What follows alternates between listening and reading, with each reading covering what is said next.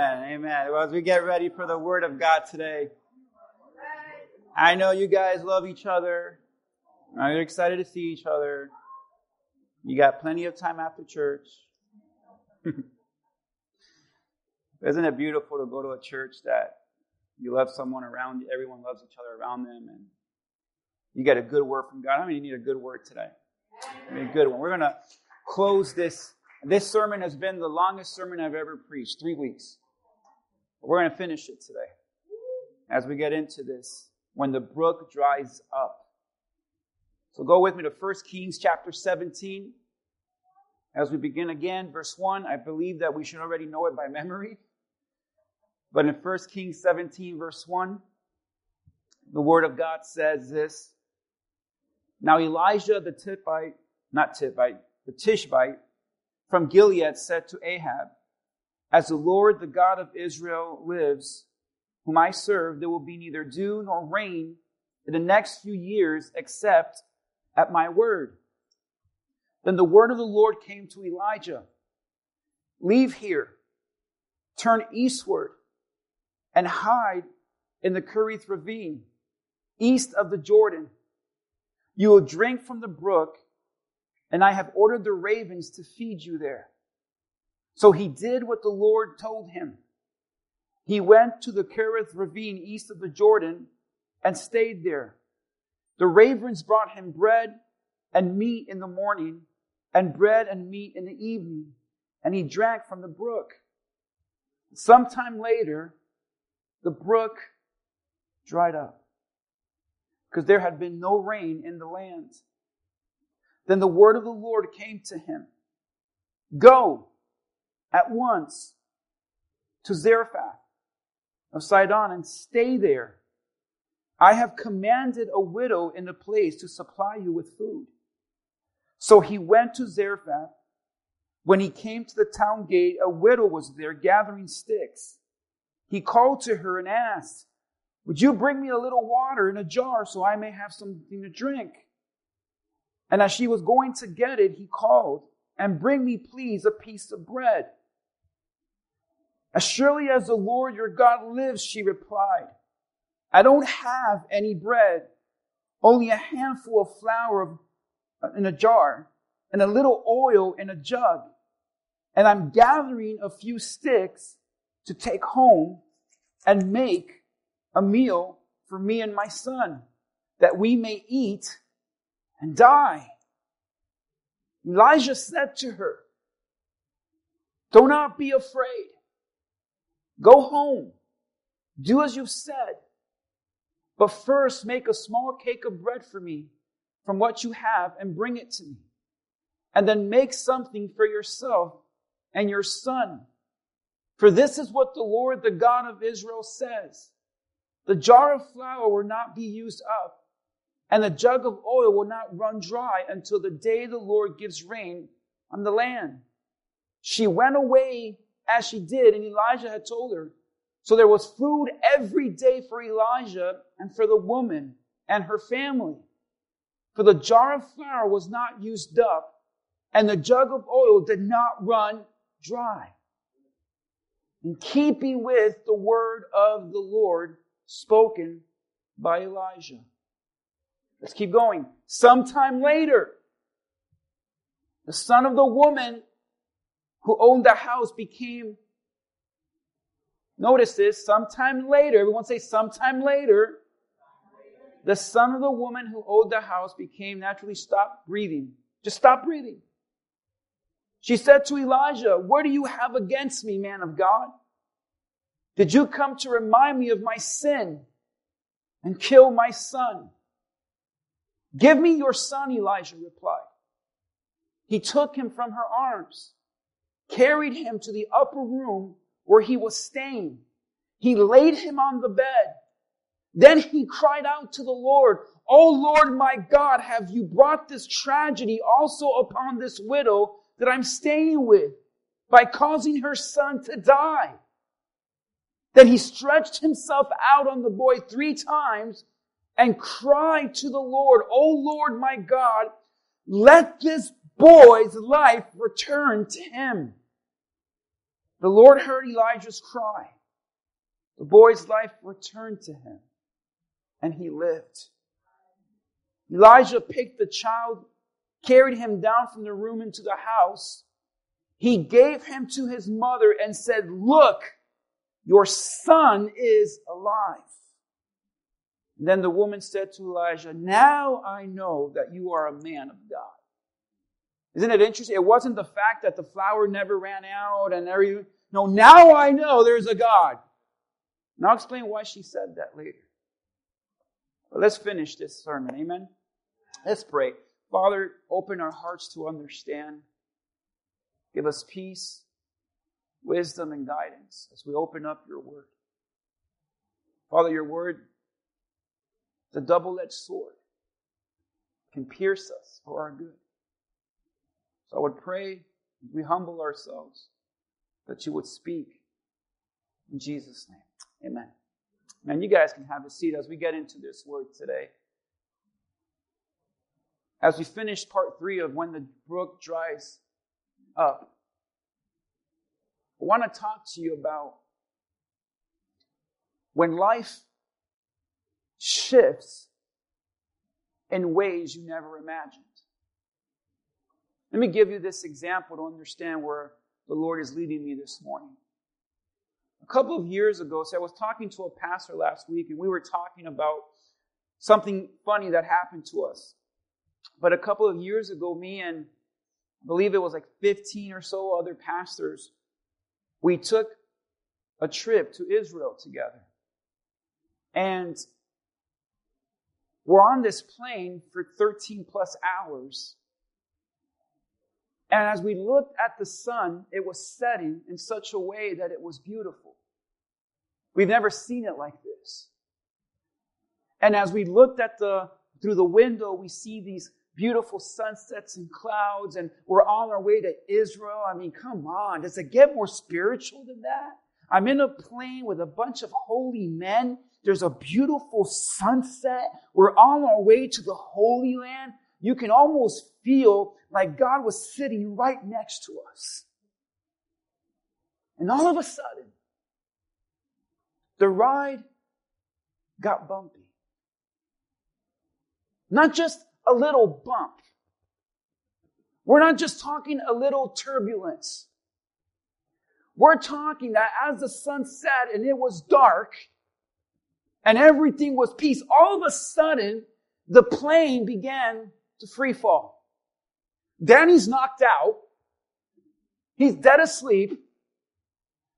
But see, all of these great, strong men of God turned into women. And all of these, I had one guy next to me, and I hope he doesn't watch this online, but I'm going to put him out there. His name is Patrick. And Patrick is 6'10", big, bald, black man, sitting next to me, talking like, "Ah! Oh my God!" And he yelled that I was embarrassed. And the person next to me, he was a rabbi. And he grabbed my thigh so tight, I felt like I was screaming. And everyone was screaming because it was such a free fall. We thought it was over. We thought we were going to die that day. In fact, I'm not going to name names just in case you are watching online. But one of the pastors said something he should not have said. He slipped a little word out. And we were like, what? And when we landed, he said instantly with repentance, he said, listen, that doesn't count. We were at a different time zone. So let's pretend that never happened. So we were laughing about this as we were reminiscing about our way to Israel and what happened with the flight. But the captain said something interesting. You see, as we were walking out of the terminal in the airport, the captains and the attendants were all there. And one of the pastors had to find out, hey, what happened up there? Why did the plane just suddenly start falling? And why did that happen? And that captain, I'll never forget what he explained to us. He said, I apologize. He apologized. He said, we just hit an air pocket. And I said, air pocket? What's that? And he says, an air pocket is when you're flying and you're at good speed and the wind's against you, but everything's flowing right. But all of a sudden, there's a shift in the wind. And this unseen shift causes resistance that the plane's not ready for. And as these resistance come, it's a sudden shift, and the plane can no longer contain it. So it stalls. And that's why you felt the plane falling, because the plane was just stalling.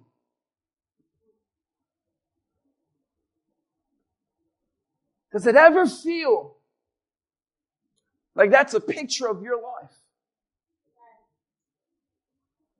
You see, I looked out the window. There's a beautiful sunset. We have our Bibles. I'm around the men of God. It's spiritual. And then things go dark.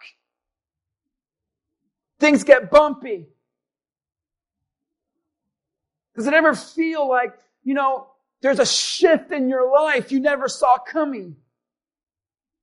And you have all these resistance at you. And it feels like your life has stalled. It feels like you're going under. You're not going to make it. And you begin to act in ways you thought you'd never act. You begin to say things you thought you'd never say. You begin to fear. But see, folks, life is a series of shifts. And some days you're up and high and beautiful and everything's great and things are good. Some days it feels like a beautiful sunset. And that it feels like you're up and everything's great. I stood here 2 years ago and married the woman of my dreams. And I'm literally on this stage and I saw her come down the aisle. That was one of the best days of my life. Sometimes you can remember that was my day, Pastor. I remember my wedding day and the vows and everything was beautiful. Maybe you're here and you can remember the birth of your child and how now you felt like there was a reason to live and a purpose. Maybe it was the time you got the job of your dreams and you got hired. Or maybe it's when you go to the doctor and the doctor says everything's great, everything checks out. Sometimes it's even in church. All of you are acting right. And everything's great. Then things shift. What do you do when life shifts in ways you never saw coming? When it feels like your life has hit a hot pocket. And not the good ones in the microwave. I'm talking about the ones you weren't ready for. What do you do when your life hits a pocket? That you have unseen resentment and resistance. And it feels like your life begins to stall. And that marriage that was once beautiful and it was so good, now it's in crisis and it's stalled. Or that child you once held in your arms became a teenager and it's a whole different person now. And they're creating all this unnecessary resistance towards you. Or the job that did hire you now says we have to lay you off. Or the doctor that once said everything checks out, you're great, now is trying to muster up the strength to tell you you have cancer. What do you do when life just shifts? And all of a sudden, it feels like you're free falling. And your life has stalled. Your love for that person has stalled. Your hope for that dream has stalled. Your patience for this situation has stalled. And it feels like you're going under. Folks, we landed. I'm here today because we landed. And I'm here today not only because we landed, but I'm here today because I had a pilot that knew how to handle the shift. And when we were all in that terminal, we looked at that pilot and we just said, thank you. And he says, you don't need to thank me. It's part of my job. I believe as a church, we have to learn how to manage the shifts in life. Because see, what happens is when things begin to shift, it can be frightening. It's like an earthquake. Because you have the tectonic plates that are shifting. And that shift is creating such a resistance that the world it feels like the whole world is shaking and things are falling apart. It can be scary when life begins to shift. And this is the story of Elijah's life. Elijah was a man of God. And Elijah went through ups and downs and ups and downs. Elijah went through times where things were good and things were bad. Things were great and things were terrible. Elijah had to learn how to manage the shifts in his life. Because Elijah, things would shift from good to bad, and he would all of a sudden have unseen resistance headed his way. There were times that Elijah was spiritual and he was high on life and everything was great because God was answering his prayers and he was doing miracles. But then there were other times that he shifted and he was in depression, asking God to take his life because he could not understand why a woman named Jezebel wanted to kill him. There were times that Elijah was preaching literally with fire. And there were times that he just wanted to eat and be alone and die because he had to learn to shift. Shifting is hard. When life changes on you, you can begin to wonder, what is God doing? Is my life over? Is this the end? Is there more? There is nothing worse than coming to church and worshiping and singing songs and listening to a sermon when you feel like your life has stalled. When you feel like everything's going under. And you're trying to maintain a smile. You're trying to say amen, hallelujah, good to see you, brother. Yes, amen, sister. But deep down inside, things are shifting in such a way in your life that you have all of these resistance bringing you down. But Elijah made it. Through the ups and the downs. Elijah made it when people rejected him, when people attacked him. Elijah made it when his expectations failed. Elijah made it when he even thought he couldn't make it anymore. And I want to preach to those this morning that feel like that. How did Elijah do it? How did Elijah make it? How did Elijah land the plane safely? How did he manage the shifts in his life? What I'm about to tell you is not complicated. In fact, it's so easy. We complicate it. Elijah shows us two things he did. And I promise you, church, today, as I stand here, and God is my witness, if you would live by these two simple principles, you'll make it. You'll survive. You enjoy your life. You'll see God move. You'll experience freedom. How many of you say, Pastor, I need that today?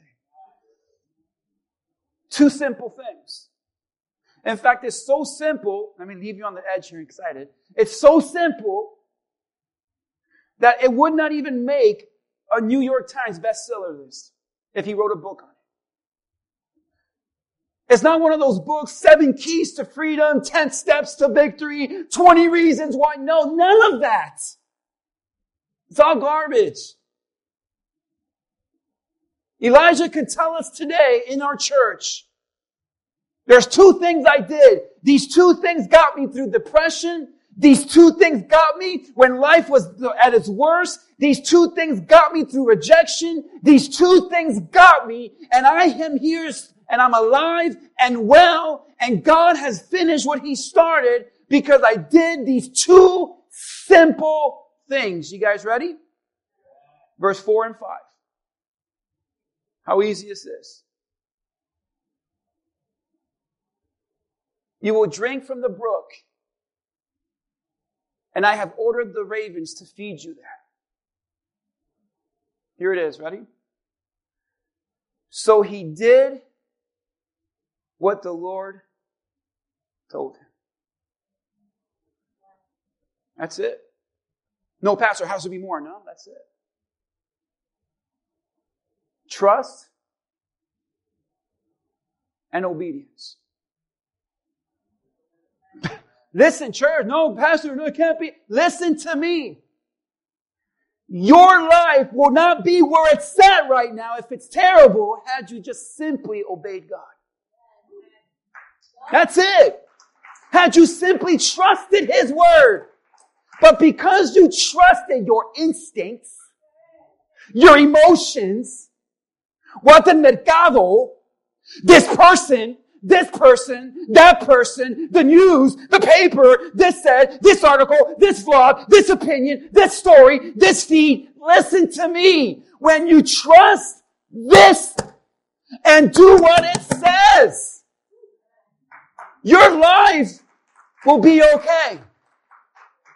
Because Elijah heard God said, listen, Elijah, I know there's a drought. I know there's no water. I know things are bad right now. But I commanded birds to feed you. That makes no sense. But God says, I commanded birds to feed you. And I need you to go over here and you're going to drink from a brook.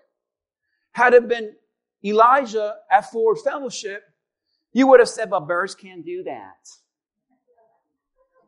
No, that's crazy. You've lost your mind. Birds don't do that. What if the bird eats it? What if the bird doesn't show up? No, there's no water anywhere. Why would there be water in a brook? That doesn't make sense. Why don't we go to the Jordan River? There's more water there. It doesn't make sense. Everyone else is going to the Jordan River. No, but Elijah didn't say anything. He said, okay, God. How would your life be so different if we just adopted these 2 principles? Lord, I don't have to understand it. I trust you. And Lord, it makes no sense, but I'll do it. Elijah did what the Lord told him. In fact, the times that Elijah got in trouble was when he was led by his emotions, when he was led by a circumstance, or led by the words of people. And the reasons that you get into trouble in your life is because you are led by your emotions. I hear it all day as a pastor. But Pastor, I feel. Your feelings are not facts. The Word of God is. Let's just stop there because this is we live in a culture of too many emotions. We're led by our emotions, what you feel. You're led by what people say. The second Jezebel said, I'm going to kill you by this time tomorrow. He forgot that God was his Savior, that God was his protector, and he listened to that woman. And understand something, men, women are trouble. But he was led. He was led by people. He was led by the circumstance. He was led by his emotions. And that's when you see Elijah going under. But those times that Elijah said nothing and did nothing but trust God and do what he said was the times that God moved, God did miracles, God blessed, and God changed. And if you want to see God move, if you want to see God do miracles, if you want to see God bless and change, do what Elijah did. Do what the Word of God says and trust Him. That's it. We complicate it. We write books on it.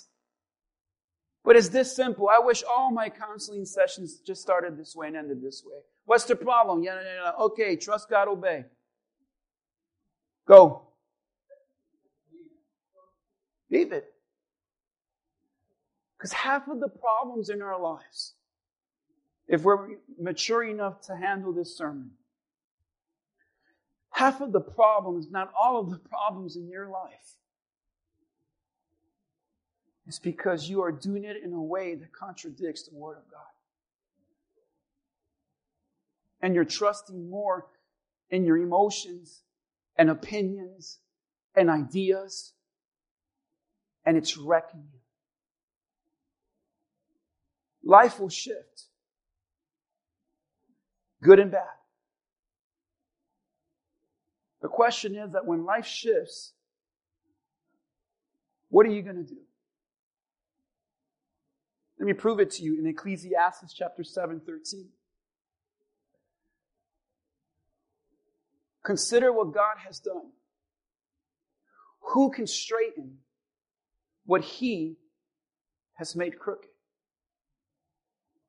When times are what? Good.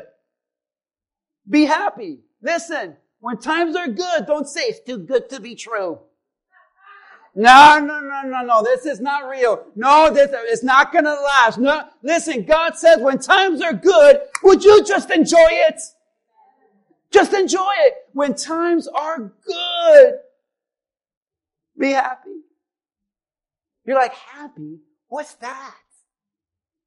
It's the way a child of God should live. When times are good, be happy. When times are what? There's the shift. You guys missed the shift. There it is. When times are good, be happy. But when times are bad. Not if, but when times are bad. It doesn't say, then be miserable. Then question God. Then be afraid. It says when times are bad, consider. That word consider in the Hebrew literally means to think upon, to put your mind on. See, because when the shift happens in your life and things begin to shift for the worse and things are bad now, your mind goes crazy. It is active. Your mind begins to turn on and say, what are you going to do? What if this happens? What if the worst case scenario does happen? What are you going to do? How are you going to do it? How are you going to fix it? What if? And your mind will drive you crazy. Your mind will rob you of your peace. Your mind will cause you to live in fear. Your mind will lead you to depression. Your mind will lead you to chaos. Your mind will cause you to lose sleep. Your mind will cause you to lose your mind. And the Bible says, fix your thoughts on things above where God is sitting on the throne. So notice what the Word of God says. When times are bad, where does your mind go? Consider this. God has made the one as well as the other, meaning God is still God and in control. God has a reason. Therefore, a man cannot discover anything about his future. God is in control of your future. Not your boss. Not your government. Not a family member. God. And when times are good, be happy. But when times are bad, shift your mind to God and say, Lord, you're still God. You still have a reason. And you're still in control. And God said this in verse 13. He says, who can straighten what God has made crooked? You know what God is literally saying here? There are some things in your life you can literally do nothing about. That person in your life, you can do nothing to change them or him, her, whatever. You cannot do anything to fix them. You cannot do anything about this. So just trust God. Through the hardships, through the failed expectations, and through the things that did not even work out. Life will shift. Good and bad. See, our problem in our society is we think there's a destination where if we reach, we'll always be happy, we'll always be good, everything will always be great. So that's why, Pastor, I need to find the right one, because if I find the right one, we'll never fight.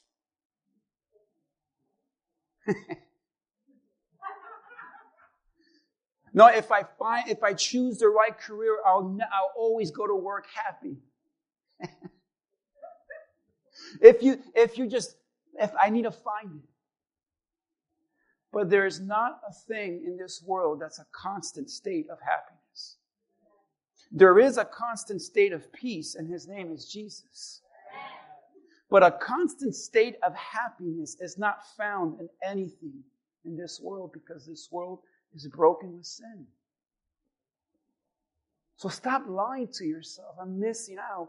What is it that I need? Where is it? Where is she? Where is he? What house? What car? What profession? What this? Then I'll always be happy, because you'll see some of the people that have what you think you need to be happy, and they have it and they're miserable. Because life shifts. Elijah would learn this the hard way.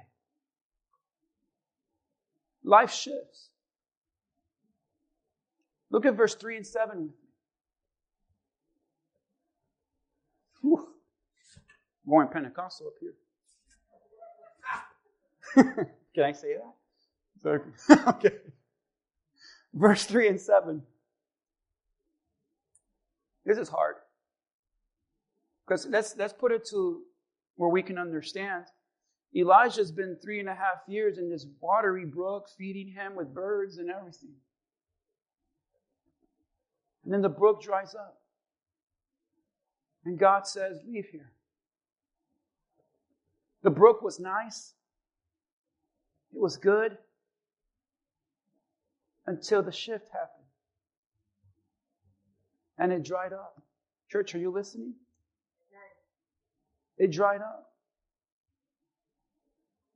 See, sometimes good things come to an end. And that's what's hard for us to accept. That something that was giving you joy no longer gives you joy. Something that made you happy no longer does. What do? When that brook that was always with you, the brook that took care of you, the brook that brought you joy, dries up. What is God thinking here? Why would God do this? Why would God take this away from me? God, do you not care if I die of thirst? Do you not care if I starve? Do you not care about me, Lord? Why would you bring this into my life just to take it away? Why would God do this to us? I don't know. But consider the God of the good days is the God of the bad days. And He's doing it for a reason. Let me explain this to you in this passage. God said, go to Kerith, and you'll find a brook there. What's interesting is that the word Kerith comes from the Hebrew word karath. Karath literally means to cut and to break clay. You know what God is saying here to our church? There were seasons. See, why would you ever cut clay. Why would you ever break it apart? Why? Because you're making something greater. There's something better in the horizon. And God says, the reason I'm sending you to Karaf, the reason I'm cutting things out of your life, the reasons I'm taking things away, the reason that's not going to work anymore, the reason that was just for a season, but now it's gone, the reason he needs to go, the reason she's gone, the reason I took this away is because this does not fit to what I have for you next. So God says, I'm going to do some cutting in your life. But see, when God begins to cut things out of your life, we begin to say, why did I lose that? Why is God doing that? Why did God take that away? God, that was part of my life. That was a part of me. I've had them forever. That's who I was. And God says that was a season, but no longer is this a part of what's coming next. And God says, I'm going to begin to cut. And everyone wants this. Everyone wants God to change their life, to bless them, to use them. But no one wants to be cut. And God says, listen, if you want what I have for you, if you want to change and you want to live in my best and you want to be blessed, you're going to have to accept the fact that there are things in your life you need to cut. That's why when you first become a Christian, that's amazing. That's wonderful. But as you begin to grow in the Lord and you go to a church like this that preaches the Word of God, you're going to see God begin to cut you every Sunday. And God's going to say, oh yeah, that thing you used to do, that brook dried up. That's why people will come up to me and say, hey, Pastor, I had no idea that was a sin. Well, now you do, now cut it. And some of those things you used to do, you thought it was okay. It was a part of your life. But when Jesus came into play, he said, let's get the cutting. That's not you anymore. You got to cut that habit. That used to be you. But you're a child of God now, so children of God, they don't talk that way. Cut that word out of your language. Cut this attitude. Cut this habit that you have. Get this out of your life. And then as you begin to really grow, God says, okay, it's time to go deeper. Can I go deeper? Get them out of your life. Because they don't belong where I'm taking you. That's why it used to be good. It used to fill you. But now it's dry. Because it's no longer where I need you. You need to leave. You need to leave this. You need to move on. You got to cut the sin in your life. But Pastor, this has been a part of my life from childhood. I grew up with this sin. I know it's wrong, but how do I stop this? In the name of Jesus, you say, I'm dead to this. No longer am I this anymore. And you cut the sin out of your life. I got to cut this out of my life. I got to cut this out of my eyes. I got to cut this out of my ears. I need to break this. And God begins to break you. That's why when you're listening to the Word of God and it feels like it's piercing you and it's breaking you, it's because God is molding you. That's why we can't be a happy, bubbly church all the time. I'm sorry. I wish I could tell you He loves you. Listen. But you have to get cut sometimes in this church. Because God has something else in mind. And what's crazy is that what the devil shows you is this.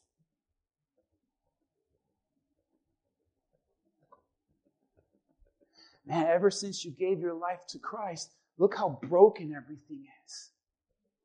Look how hard your life has become. Look how messy it is. But you don't realize, church, what looks like broken is actually God building. And the devil tries to get you to see this. That's why if you have this type of attitude, you mean to tell me if I become a Christian, I can't do this, I can't do that, I can't. Listen, you're not going to make it. Everyone wants this, but no one wants to get cut. And when God begins to break something out of your life, and God takes someone out of your life, and God takes something that was a part of your life and you loved it, He says no more. You have to trust and obey. Trust and obey. That God is taking it for a reason. Verse 8 is one of the hardest words you're going to learn in the Bible. Verse 8 of 1 Kings, please. Sometime later, the brook dried up because there had been no rain in the land. Verse 8. The Bible tells us that God tells Elisha, then the word of the Lord came to him. Verse 9. Here it is. What's that word? Go. The hardest words. Go. Why did God tell him to go? Because God had something else. God had more. God had better. And there are some things and some people and some places that if you want to see God move, you want to see God better, you need to learn when to go when God says go. But it's hard to go sometimes. And it's hard to leave this, and it's hard to leave them, and it's hard, Pastor, I can't go. Why? The reason you can't go is because you're only thinking of the times it was full of water and flowing great. But it's time to go. Well, how do you know it's time to go? Because I know my church. That's it. Pastor, you're right. I'm leaving her. Pastor, you're right. I'm quitting the job. It's time to go. So I have to make this point. 2 ways you know when it's time to go. Number 1, what would have happened if Elijah did not go and stayed there? He would have died. He would have dehydrated. He would not have survived. It would have gotten worse. How do you know it's time to go? First and foremost, it's killing you. It's making you worse. And you say, Pastor, I know that it was a part of my life, but now it's killing me. It's making me worse.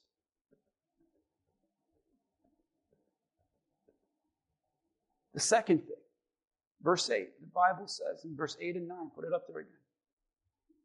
The Bible says, the word of the Lord, let's say that together, the what? The word of the Lord came to him, and then he said, go. How do you know when it's time to go? Not only does something kill you, but before you go, you better make sure it aligns with the word of God. Why do I say this? Because sometimes we go when we should have stayed. And we stayed when we should have gone. Well, Pastor, how do I know? Listen, let me give you a hypothetical. Maybe you're here today and you're saying, Pastor, that's it, I'm going to quit my job. It's killing me inside. You're right, Pastor, it's killing me. My boss disrespects me. I'm miserable every time I show up. All my coworkers are terrible. They always criticize me. And every time I'm there, I feel the dryness, Pastor. That's it. And you're right, Pastor. And I believe that the Word of God is telling me to go. Quit the job. Amen. Thank you, Pastor. And I say, whoa, whoa, whoa. And I show up to your work one Monday. And I sit down with your boss and I say, hey, what's going on? Why are you disrespecting him? Well, because he never shows up to work. And when he does, he's late. And when I tell him to do something, he doesn't do it. And he's on the phone all the time. And he's stealing paper clips. Okay. And then I talked to your coworker, hey, why are you guys criticizing him? Because he stole my paper clip. Because he never shows up. He leaves the work to us. You see, the reason your brook is dry is because you're not lining up with the Word of God that says in everything you do, do it for the glory of God. Sometimes the brook is dry because of us. Sometimes the brook dries because of God. You guys getting this? But make sure that when you go, that it lines up with the Word of God.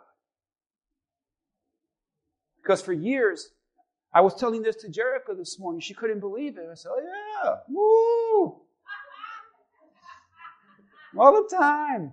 But I told her, for years, people with tears have sat down in front of me. Said, Pastor, the Lord is telling me to go from this church. And I was like, okay. No, I feel the Lord calling me to leave. And Pastor, this is what she couldn't understand. She's like, are you serious? I'm like, yeah. They tell me, Pastor, the truth is I'm not growing anymore. I'm not being fed anymore. Pastor, you've changed. And I said, yeah, I know I've gained a little weight, but... And they leave. Oh, but the Word of God, God told me. And I said, okay, crazy, go. Go. But then I see that they're not even in church anymore. They're living in sin. Wickedness, evil. And I realize, and I look back and say, that time that they said, I'm not getting fed anymore. I'm not growing. The brook is dry. The reason that happens is because they were not trusting and obeying God.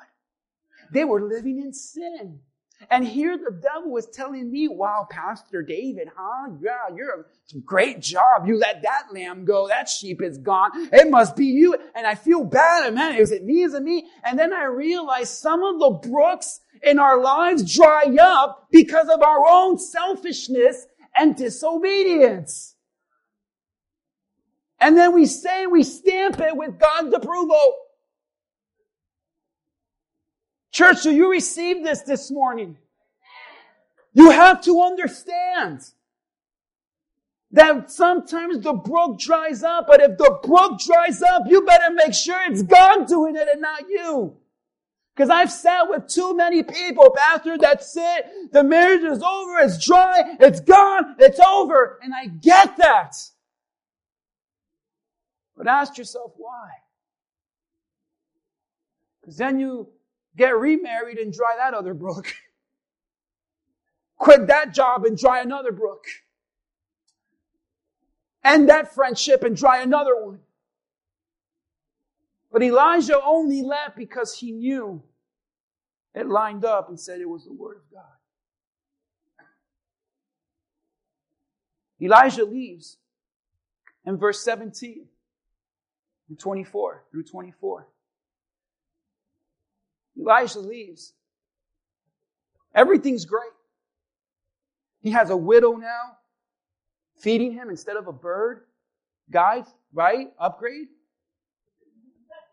The food is warm instead of cold from a beak of a bird.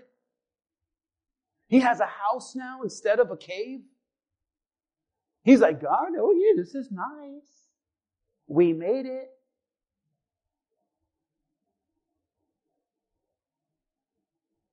But then there's a shift. Because life is a shift. Sometime later, the son of the woman who owned the house became ill. Grew worse and what? Worse.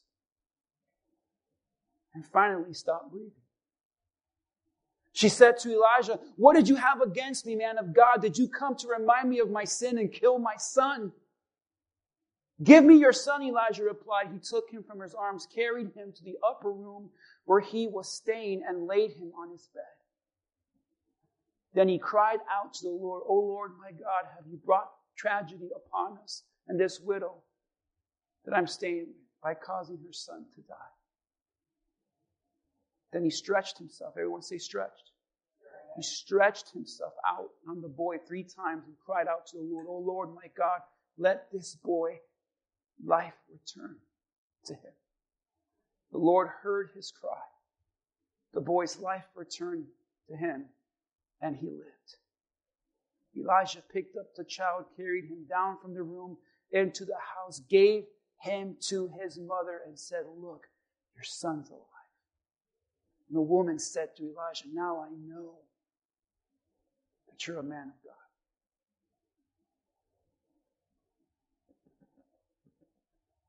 Elijah experienced a worse shift. And I want to close with this here tonight.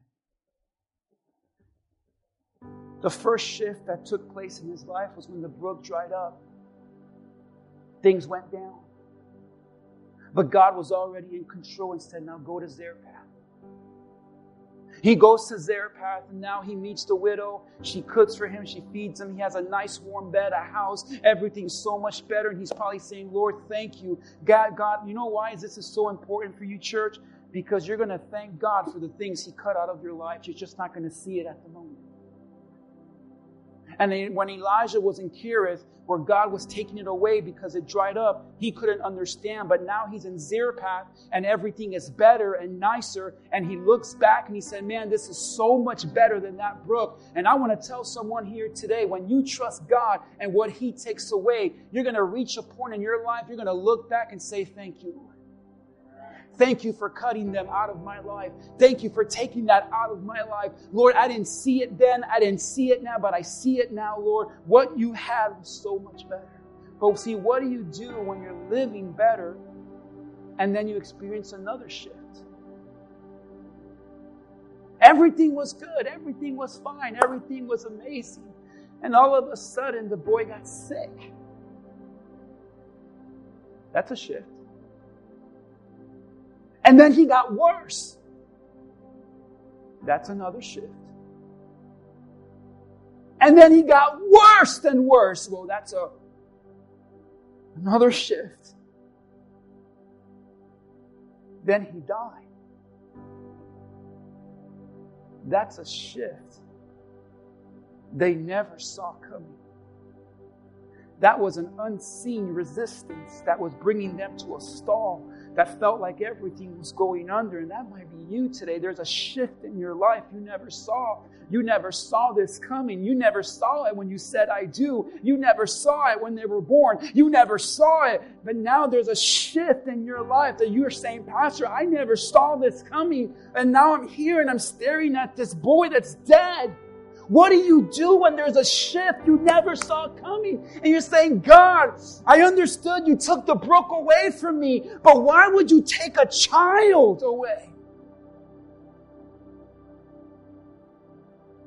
Church, you ready for a word? The word kiroth in the Hebrew literally means cut, to break, to make clay, to mold. So God says, "I'm going to cut things out of your life, and it's going to look like a breakdown, but it's actually going to build you up, and I'm doing something you don't even see yet." But the word Zarephath in the Hebrew, Zavath, literally means furnace. The type of furnace you put clay in to make it firm and stronger. Woo! Can I preach this morning, church? Because I'm getting my Pentecostal napkin out. And I'm telling you this morning, when things get worse, and there's a shift in your life you did not see coming, and you're like Elijah, say, God, this makes no sense. And why are you doing this? And things get worse and worse and worse. Could it be that now God has stopped cutting and you're in the furnace because what you're going through is making you stronger? How do you know it's making me stronger? Look at verse 21 and 22. Put it up there, Gabby, quick. Then he stretched. Everyone say it. Stretched. The word stretch there literally means to grow with tension. Why are things so tense in my life? Because God says it's time to grow, baby. Not baby. It's time to grow. It's time to grow. Elijah stretched. Stretching. Oh man, I don't like stretching so hard. But God is going to allow circumstances in your life to stretch your faith. To stretch your hope. Zarephath is a place, a furnace. When the temperature gets turned up, and things get hotter and more uncomfortable and worse and worse. And I never saw the shift. And Elijah was like, God, I don't understand why the shift, why the boy, why the child, God. That I understand the brook. When you took the brook away, that was difficult, but I got through that. But now, Lord, you're taking things away that are hard to accept. You're taking a child away. But Elijah looked at this boy. He got him. He laid him on the bed. He's lifeless. I want you to look around. I imagine right now you're in that upper room with Elijah. And Elijah's with you. And what's on the bed right now, church? What's on the bed? But what's your bed? What's your child? You're looking and you're saying, Pastor, it's my marriage. There's no life in it. Pastor, it's my dreams. There's no life in it. Pastor, it's my child. Pastor, when you talked about that child, I thought about my daughter. I thought about my son, who's out there in the world now. And I do anything to have them next to me in church this week. Can you see it, church? And Elijah is staring at this lifeless child and saying, God, why? Why? And God tells him, Elijah, stretch. And Elijah stretches over that boy. And Elijah does something he's never done. He prays. He says, Lord. And I imagine Elijah, his prayer went something like this. Lord, I don't understand this. Hey, God, this is hard. Lord, I didn't see this coming. This is a shift I can't handle. And Lord, I'm stretching. And it's so hard to believe. And Lord, I understood the brook and I got through that, but this is too much, God. But Lord, I'm stretching because you told me to. And Lord, I'm just going to pray. I'm just going to pray. Lord,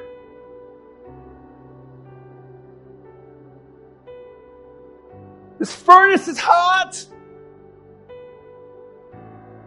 This is hard. But Lord, I'm going to just ask you something. I know it's impossible. I know it's crazy. But would you just bring life back and revive this child? And I know, Lord, it's impossible because he's sick and the doctor said this and that and he got worse and worse and worse. But Lord, I believe the God that led me to the brook and provided for me is the same God that can bring life to what's dead. And the Bible says, and God heard his cry. Church, if there's anything I want you to know today, is he hears you in the furnace. He hears you cry. You say, but Pastor, why did God put him through that? Because he was trying to get him to stretch and grow his faith. And when Elijah saw that boy rise, Elijah woke up and said, there's power in prayer. That's why the very next chapter, in fact, chapter 18, he's standing now in front of thousands of prophets of Baal and all of these ungodly people. And he's saying, you want to prove that God is God? I'm going to pray for fire to come down and consume this altar that's covered in water. I'm going to pray for the impossible because I know that God does the impossible. And God had to stretch him. And when Elijah was stretched, his faith grew. And what you're going through this morning may be God stretching you for what he has next. And Elijah goes down the stairs. And my favorite part, he gave him back to his mother. And I believe right now, the Lord is telling you, you're going to get back what you've lost. But you need to stretch. Let's all stand to our feet today. He gave him back to his mom. If there's anything right now you would say, oh God, I want this back in my life. Maybe it is a child who's saying, I want this child back in my life. I want the spouse back in my life. I want my joy back in my life. We have a God that revives dead things. No matter how life shifts, God is in control. But Elijah prayed. Church, will you pray today with me for the impossible? I want to invite you all to come to this altar today. If there is need in your life, if there's something in your life that has shifted, and you're saying, Pastor, when you come to this altar, I don't want God to hear little prayers, little cute prayers. I want God to hear prayers that are impossible. Prayers, no matter how dry your brook may be, no matter how dead your situation, God is stretching you right now and saying, I am still God. I am God when the brook dries. I am God when the child dies. I am God when things are good. I am God when things are bad. I am the God that says whatever I have cut, I had to cut for a reason. Whatever looks like brokenness to you is actually me building you up. And right now you may be in a season where God is just stretching you. And He's causing you to grow. So pray today. No matter how ridiculous it sounds. Would you pray right now? Would you pray for that person? No matter how far they are right now. Would you pray for that dream? No matter how impossible it seems.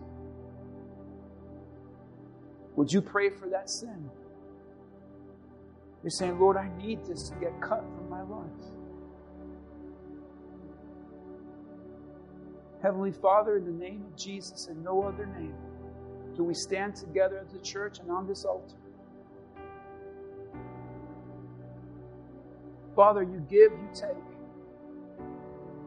Sometimes you give and take and you give back. Father, I pray for every person here today who's going through a shift in their life, a shift in their marriage, a shift in their children's lives. For those who are going through the furnace, for those who are trying to understand why you cut this out of their life. Father, in Jesus' name, hear our cry. Hear our prayers. Church, pray that prayer. Come on, pray that prayer. Don't let the devil tell you it's too much, it's too impossible. Pray that prayer. Stretch. Come on, stretch. Stretch those hands out. Stretch them, stretch them. God, I'm stretching in faith. Believing for miracles. I'm stretching in the name of Jesus. I'm stretching. Heavenly Father, as we stretch together as a church family,